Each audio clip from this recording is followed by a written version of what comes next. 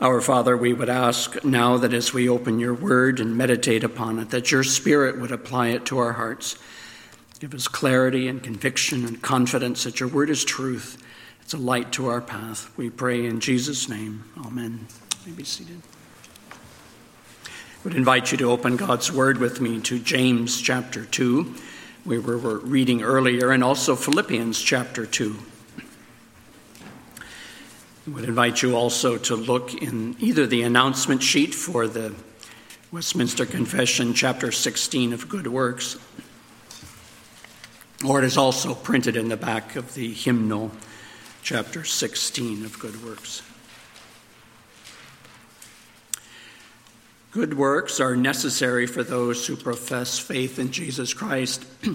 As John Owen put it, it's true, our interest in God is not built upon our holiness, but it is as true that we have none without it. There's no interest in God without good works. It's a strong statement. Good works is a very important subject in the Christian life and certainly merits a chapter in the Westminster Confession. Last time we looked at sections 1, 2, and 7, and we'll review those quickly. And then tonight we're going to look at sections 3 through 6. And so follow as I read sections 1, 2, and 7. Good works are only such as God has commanded in his holy word, and not such as, without the warrant of Scripture, are devised by men out of a blind zeal or any pretense of good intention.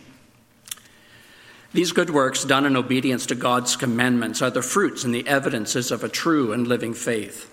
By them, believers show their thankfulness, strengthen their assurance, build up their fellow believers, adorn the profession of the gospel, shut the mouths of the adversaries, and glorify God. They are his workmanship, created in Christ Jesus for good works, so that bearing fruit unto holiness, they may attain the outcome, which is eternal life. And 7, although the works done by unregenerate men may in themselves be things which God commands and things which are useful to themselves and others, yet because they do not come from a heart purified by faith, are not in a right manner according to the word, and are not done for the right purpose, which is to glorify God, they are therefore sinful and cannot please God or make one suitable to receive his grace. Yet neglecting them is even more sinful and displeasing to God. Section 1 is the definition of good works, and there's 2 parts to that. Good works, first of all, are essential for the believer. Good works are only such as God has commanded in his word, and then it goes on and qualifies them, but don't miss it, that there is a commandment for good works. That's the book of Titus, Titus 1:8, we must love good works. It's the theme of the book. Titus 2:14, be a zealot, have zest, joy for good works. Titus 3:8, to maintain, to be engaged in, to be devoted to good works. Calvin translated it to excel in. It's the highest rank. Good works are essential for the believer. And the second part of the definition is, and good works are defined for the believer by Scripture, only as commanded in his word by the warrant of Scripture. Requirements for good works are defined by God. Deuteronomy 12:32, you must diligently observe everything that I command you. Do not add to it or take anything from it.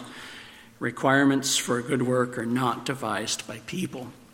Good works always have to go back somewhere in Scripture. And you might say in broad sweeps, well, that could be just the summary of the law. Couldn't it be to love your neighbor as yourself? Okay, that's a good place to start. That could be further expanded in the second table of the 10 Commandments. But consider places like even all the one anotherings of Scripture, which we have in our membership vow there summarized, or in your spiritual gifts. Somewhere in Scripture you can be able to go, this is where God is telling me, this is what a good work is. So good works are not measured by good intent. You can't say, well, Boy Scouts is a good work. They have good intent in what they're doing. Good works are not measured by intensity, how much hard work you put into it. You may have burned yourself out to plan for that bingo, but that doesn't make it a good work. Good works are not measured by zeal. They're not measured by the person's intent. Paul warns of a zeal for God, but it's not based on God's knowledge. Romans 10:2.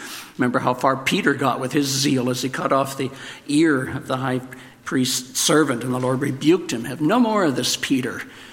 Good works are not measured by zeal or intent. It's not measured by the person. It has to be defined by God and His Word. And the requirements for good works also, secondly, have to come from a converted heart. That's what section 7 is expanding. Unbelievers do a lot of good things. Hospitals are built, famine relief. But because they're not coming from a heart that's converted by the Holy Spirit, a heart that loves God, a heart that's doing it for the glory of God, the Scripture says if it's not of faith, it's sin. Without faith, it's impossible to please Him. Hebrews 11:6. Jesus said, without me, you can do nothing. John 15:5. A good work has to be then commanded by God in Scripture, warranted by His Word, has to be done by a believer where God has changed his heart. And then it has to be done with the motivation that God intends, to glorify God out of a love for God and a love for His church. The Lord could say to Israel, I hate your feasts, Isaiah 1:14, but those are the very feasts that God had commanded His people to do, but they weren't coming with the right motives. Believers have to obey God and His Word and come with the right motives, and then the good work is accepted before God. Section 1 is dealing with the definition of good works. Then last time we also looked at section 2, the value of good works, and what a beautiful summary this is. 6 characteristics of the benefits of good works. Good works express gratitude to God for His grace. Secondly, good works strengthen assurance of salvation. Third, good works edify other believers. 4, good works stop the mouths of unbelievers. They adorn the gospel.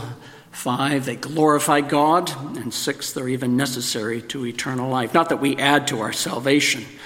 We can't merit God's grace and mercy and forgiveness that are received by faith alone, but they're necessary fruit and evidence of a true faith, which we'll look more at on the assurance of faith.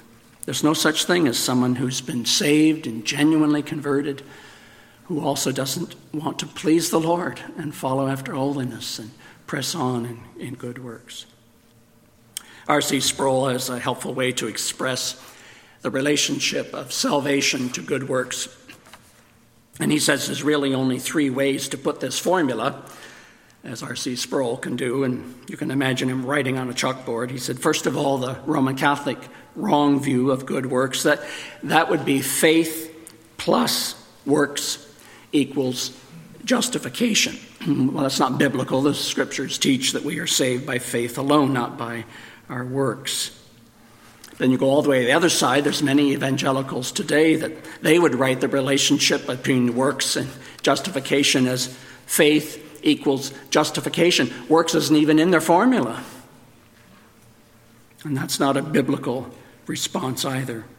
But the biblical pattern, as expressed in the Reformed Confession, is faith equals justification plus works.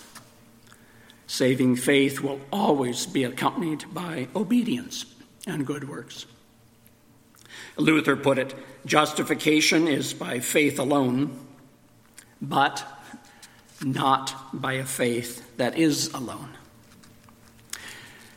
That's the review, and now let's look tonight at these section 3 through 6. Section 3 is telling us the source of good works. 4 is the correction of good works.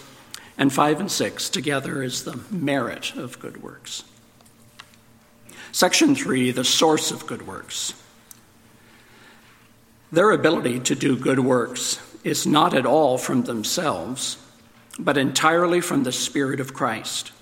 And in order that they may be enabled to do these things, besides the graces believers have already received, there must also be an actual influence of the same Holy Spirit working in them, both to will and to do God's good pleasure. This truth, however, should not cause believers to become negligent, as though they were not bound to perform any duty without a special moving of the Spirit. Rather, they ought to be diligent in stirring up the grace of God that is in them. what's the source of good works? It's not in ourselves alone. Salvation is not of ourselves. We're born dead in sins. We need God, the Holy Spirit, to come and to grant us the new birth. But that's the way it's going to be your whole life. You can't do any good works on your own, in your own strength. Jesus said, without me you can do nothing. Paul said, it's not that we're sufficient of ourselves to think anything of ourselves. Our sufficiency is of God, 2 Corinthians 3:5. There's no room for boasting. There's no room for pride in ourselves and our efforts. The source of the good works has to be, first of all, from the work of the Holy Spirit. And you have Philippians 2:12 in front of you. Look what the apostle writes. Work out your salvation with fear and trembling, for it is God who is at work in you, both to will and to work for his good pleasure. Work out into every aspect of your life, not working up from your efforts. But how can you do that? Because the Holy Spirit is in you and he's giving you the willingness and the doingness of his good pleasure. He continues to work in you your whole life. Hebrews 13:20, may the God of peace equip you with everything good for doing his will. May he work in us what is pleasing to him. Ezekiel 36:26, moreover, I give you a new heart and put a new spirit within you, and I will remove the heart of stone from your flesh and give you a heart of flesh, and I will put my spirit within you and cause you to walk in my statutes, and you will be careful to observe my ordinances. The Holy Spirit will do that. It's the mark of the new covenant, and God does in the heart of the believer. Just as the Holy Spirit must come and grant new life at first and the new birth, so the rest of our lives. It's not an automatic evidence, fruit, and obedience, but by constant dependence upon the Holy Spirit all of our life, asking him to keep giving us the willingness and the doing of God's good pleasure. Some have tried to criticize the Westminster Confession because it doesn't give enough emphasis on the Holy Spirit. There isn't a chapter on the Holy Spirit. But the response is the whole confession is saturated with the work of the Holy Spirit. And here it is again. We're dependent upon him for any good works. And the source of good works is also from our work as we depend upon the Holy Spirit. James 1:22, be doers of the word and not hearers only, deceiving yourselves. For if anyone is a hearer of the word and not a doer, he's like a man who looks intently at his natural face in the mirror, and he looks at himself and he goes away and at once forgets what he is like. But the one who looks into the perfect law, the law of liberty, and perseveres, being no hearer who forgets, but a doer who acts, he will be blessed in his doing. You don't need to wait for an additional prodding of the Holy Spirit if there's something clear in God's word for what you're supposed to do. You don't need to wait for the Holy Spirit to give you a certain emotion or a certain feeling or a certain confirmation. God's word is clear enough. And God calls you to obey it as you depend upon the Holy Spirit to obey. It's not either or, it's both and. And this has been an error all the way through the history of the church, including even the Reformed churches, hyper-Calvinism, and unbiblical quietism, mysticism. Before I can make this decision, before I can do anything good, I need to have a certain feeling or action or certain work of the Holy Spirit, additional blessing. I remember evangelizing a man once who had been raised or exposed to some hyper-Calvinism. I was urging him to consider the claims of Christ, and his response was, he didn't know first if he was one of the elect.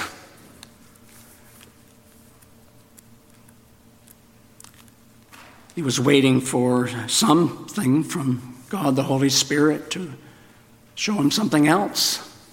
God's word commands us to repent and believe the gospel. Come to Christ, and all who come to him, he will not drive away. That's all you need. And so too with all of our good works. God commands you to do something, do it, depending upon the Holy Spirit, praying in the Holy Spirit, praying that he will keep giving you more and more the willingness and the doing of God's good pleasure, but get to work in obedience, trusting in him for strength and for grace. Ferguson put it, it's never the waiters for grace, waiters. It's never the waiters for grace, but always the active seekers for grace and the doers of his word, whom God approves. The source of good works is God the Holy Spirit and the work of the believer, both and.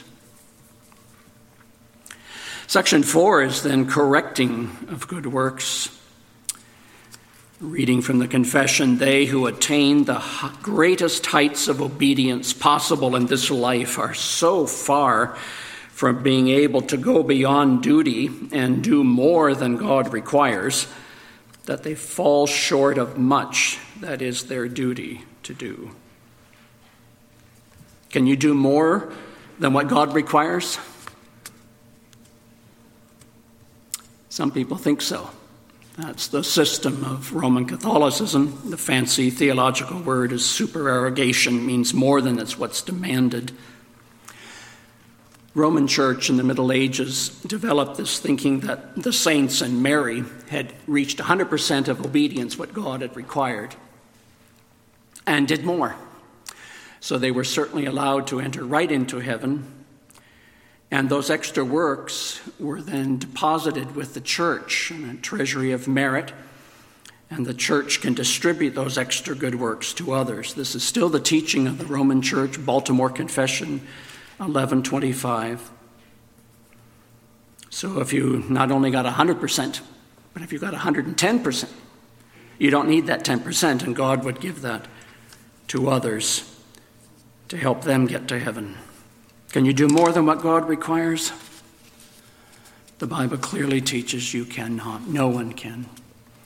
No matter the level of obedience and sanctification that a believer may reach in this life, we are still so far short from what a holy God requires. The apostles sinned to the end of their lives. Romans 7:14, we know that the law is spiritual. And Paul says, I am of the flesh, sold into bondage to sin. Luke 17:10, when you do all the things which are commanded to you, say, we're unworthy slaves. We've only done what we ought to have done. James would say, James 3:2, we all stumble in many ways. And the Apostle John would write, 1 John 1:8, if we say we have no sin, we deceive ourselves, and the truth is not in us. At Judgment Day, you're not going to be wondering, did I get 100 on my test of this life? Maybe I got an A+. That's not what you're going to be asking. You're not going to be asking at Judgment Day, maybe I got just a passing grade. On Judgment Day, all believers are going to be saying, Jesus Christ obeyed perfect righteousness, and that has been transferred to my account. I'm standing in Christ's righteousness, not my own. That's going to be the basis where we hear, well done, enter in the presence of the Lord. We then come to sections 5 and 6, the merit of good works. On the one hand, section 5 is reminding us that our good works don't merit anything. God is not required. It's not a duty. It's not a contract. But yet, section 6, beautiful pastoral section that nevertheless God rewards them. Section 5, our good works merit nothing.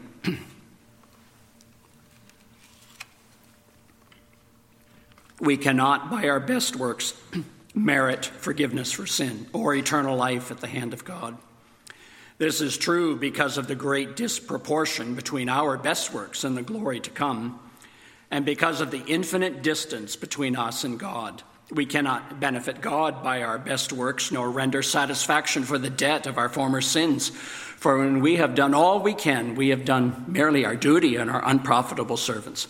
This is because insofar as they are good, these deeds proceed from the Spirit, and insofar as they are done by us, they are defiled and mixed with so much weakness and imperfection that they cannot endure the severity of God's judgment. And someone will respond, but what about Abraham? Wasn't he justified, saved by his good works? Didn't his good works merit his salvation? Look at James 2:17, which we read earlier. James is referring to an incident in Abraham's life to illustrate the relationship of Abraham's works and his faith.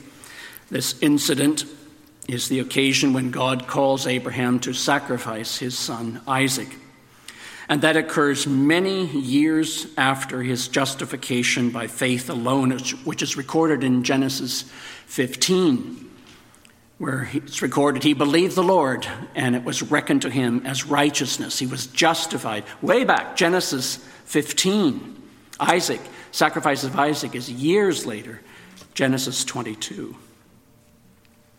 Even the covenant where he was given the institution of circumcision in Genesis 17 occurs years after Genesis 15. And Paul uses that same argument. Abraham was justified first. Abraham's circumcision, was it after his justification or was it before? And he refers to Genesis 15:6. What does Scripture say? And Abraham believed God, and it was reckoned to him as righteousness. How then was it reckoned? While he was circumcised or uncircumcised? Not while circumcised, but while uncircumcised. And he received the sign of circumcision, the seal of the righteousness of the faith which he had while uncircumcised, that he might be the father of all who believe without being circumcised, that righteousness might be reckoned to them. Paul's using that same argument as James is arguing. Abraham's justification happened first, and then came circumcision. James is arguing the same thing. Abraham was already justified years before, and God called him to this sacrificial act of obedience as evidence of a genuine faith.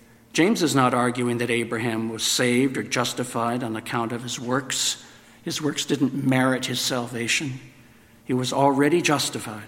He was giving evidence of a true heart. He was giving evidence of a true faith, because faith and works are never separated. And that's James' argument. You can't separate them. They're like a root of the plant and the plant. You can't separate them. They're joined together.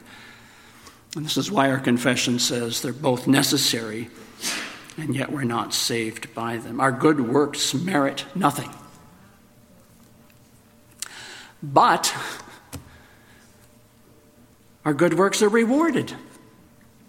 Section 6, nevertheless, because believers are accepted through Christ, their good works are also accepted in him.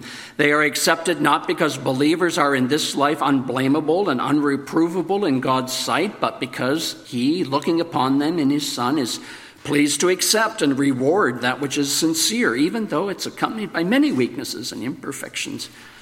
If the best thing that we can do as Christians is still mixed with sin, how could God receive them as a good work? How could he reward them? Well, there's two answers to that our good works are first of all received through Christ. They're received because of the righteousness of Christ. Think of the righteousness of Jesus Christ as being a double filter. I don't mean that in any way disrespectful. Usually we think of it as our standing in salvation and justification. How do we stand before God? Well, it's all those who come in faith are pardoned from their sin, and the righteousness of Christ is credited to them. So it covers us.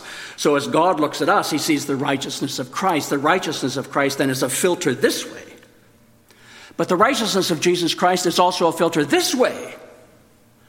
All of our obedience and our worship is filtered through the righteousness of Jesus Christ. So God the Father receives it because it comes in the righteousness, through the righteousness of Jesus Christ.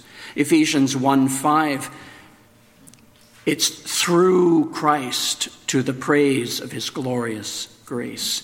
We offer spiritual sacrifices, 1 Peter 2:5, acceptable to God through Christ. They're not accepted by Christ. It's a very important preposition. Our good works are accepted through Christ, on account of Christ. And so our good works, with all of their inadequacies and with all of their failures, nevertheless, we are in Christ. And they are received through Christ. This is what Augustine was saying. See thy work in me, not mine. For if thou seest mine, thou wilt condemn it. If thou seest thine own, thou wilt crown it. For whatever good works are mine are from thee. Our good works are rewarded through Christ. It's simply God's decision in grace to reward believers' obedience and good works. R.C. Sproul put it, justification is by faith alone, but our reward in heaven will be according to our works. Completely out of proportion. God's reward is going to be far larger than anything that we have done.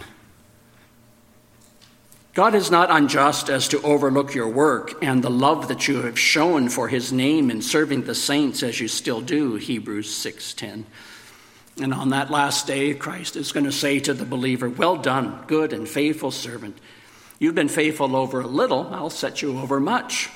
Enter into the joy of your master, Matthew 25:21. Ferguson has a great illustration of this, how God rewards the good works and the obedience of the believer far out of proportion to what we do. Ferguson said, it's a little bit like a man saying to his friend, here's $5,000. I want you to invest it for me for this month while I'm gone. And I'll reward you at the end of the month when I return. And so the man, a month later, returns and rewards him for the investment on the money. On this $5,000, he says, here's your reward. I'm giving you 2 Cadillacs for your reward and investment out of a $5,000. It's completely out of proportion to what he could possibly do of an investment in 1 month. And yet there's a relationship of reward to obedience. But God is lavish in his grace, and it's going to be completely out of proportion to what we do. The initial investment all comes from God, the work of the Holy Spirit. He has to give us the new heart. He has to give us the new birth. He has to give us faith in Christ.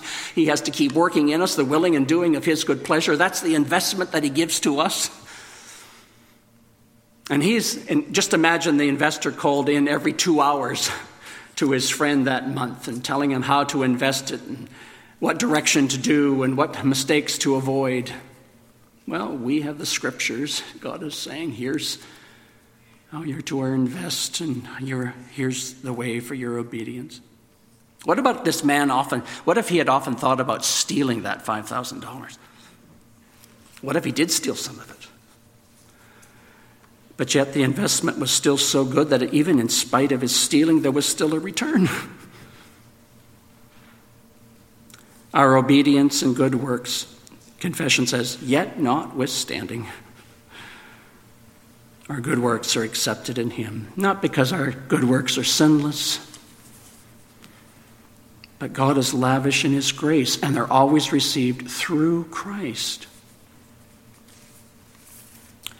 It's very pastoral, isn't it? The encouragement, because we all see our imperfections. We all see and feel, boy, I've got so far to go. I fail so often in my responsibilities to the life of the church and to other believers. To think that God would reward my efforts. But you see, that's the beauty of adoption. God is doing this as a father to a child, not as a judge. After J.I. Packer died 2 years ago, I said to myself, I want to read Knowing God again. And it was worth the read, and especially the chapter on adoption. I was struck again that chapter is worth the whole book. If you haven't read it, read it. If you read it a long time ago, read it again. J.I. Packer was saying, the highest privilege of the gospel is not justification. Justification is the act of a judge, God the judge, where he pardons all of our sins and counts us as righteous, the imputation of Christ's righteousness, and we receive by faith alone. It's a judge in a courtroom, completely forgiving, pardoning a sinner. It doesn't stop there. The judge then adopts the criminal and says, you're now my child, and I give to you all the privileges of adoption. That's the greatest privilege of the gospel. That's why God rewards our good works, because of adoption. You're in a relationship of the father to a child, and your father is delighting in you. With all of our imperfect efforts of obedience received through Christ, God the Father is taking delight in them. All of our lives, when our children would bring home artwork, go up on the fridge. Now it's the grandkids. Papa, look what I've painted for you. It's not a Renoir, it's not a Leonardo da Vinci, but it's one of my grandchildren. It goes up on the fridge. All over my study, I've got piles of their artwork. Why? They're my grandkids.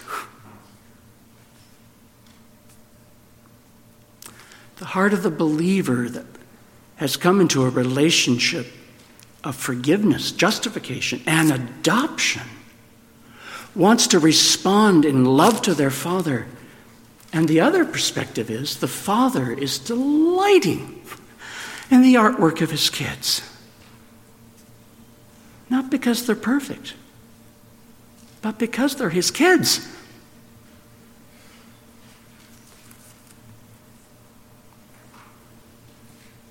So for all of our inadequacies, and we nevertheless pray, Lord, keep working in me more and more willingness and a doing of your good pleasure. Show me where I can keep growing in good works, so that my Father will be glorified. Good works are necessary for those who profess faith in Christ.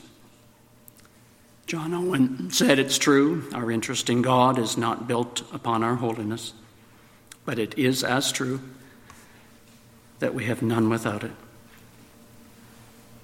May we be more and more a people zealous for good works, and may you never grow weary in doing what is good. Shall we pray?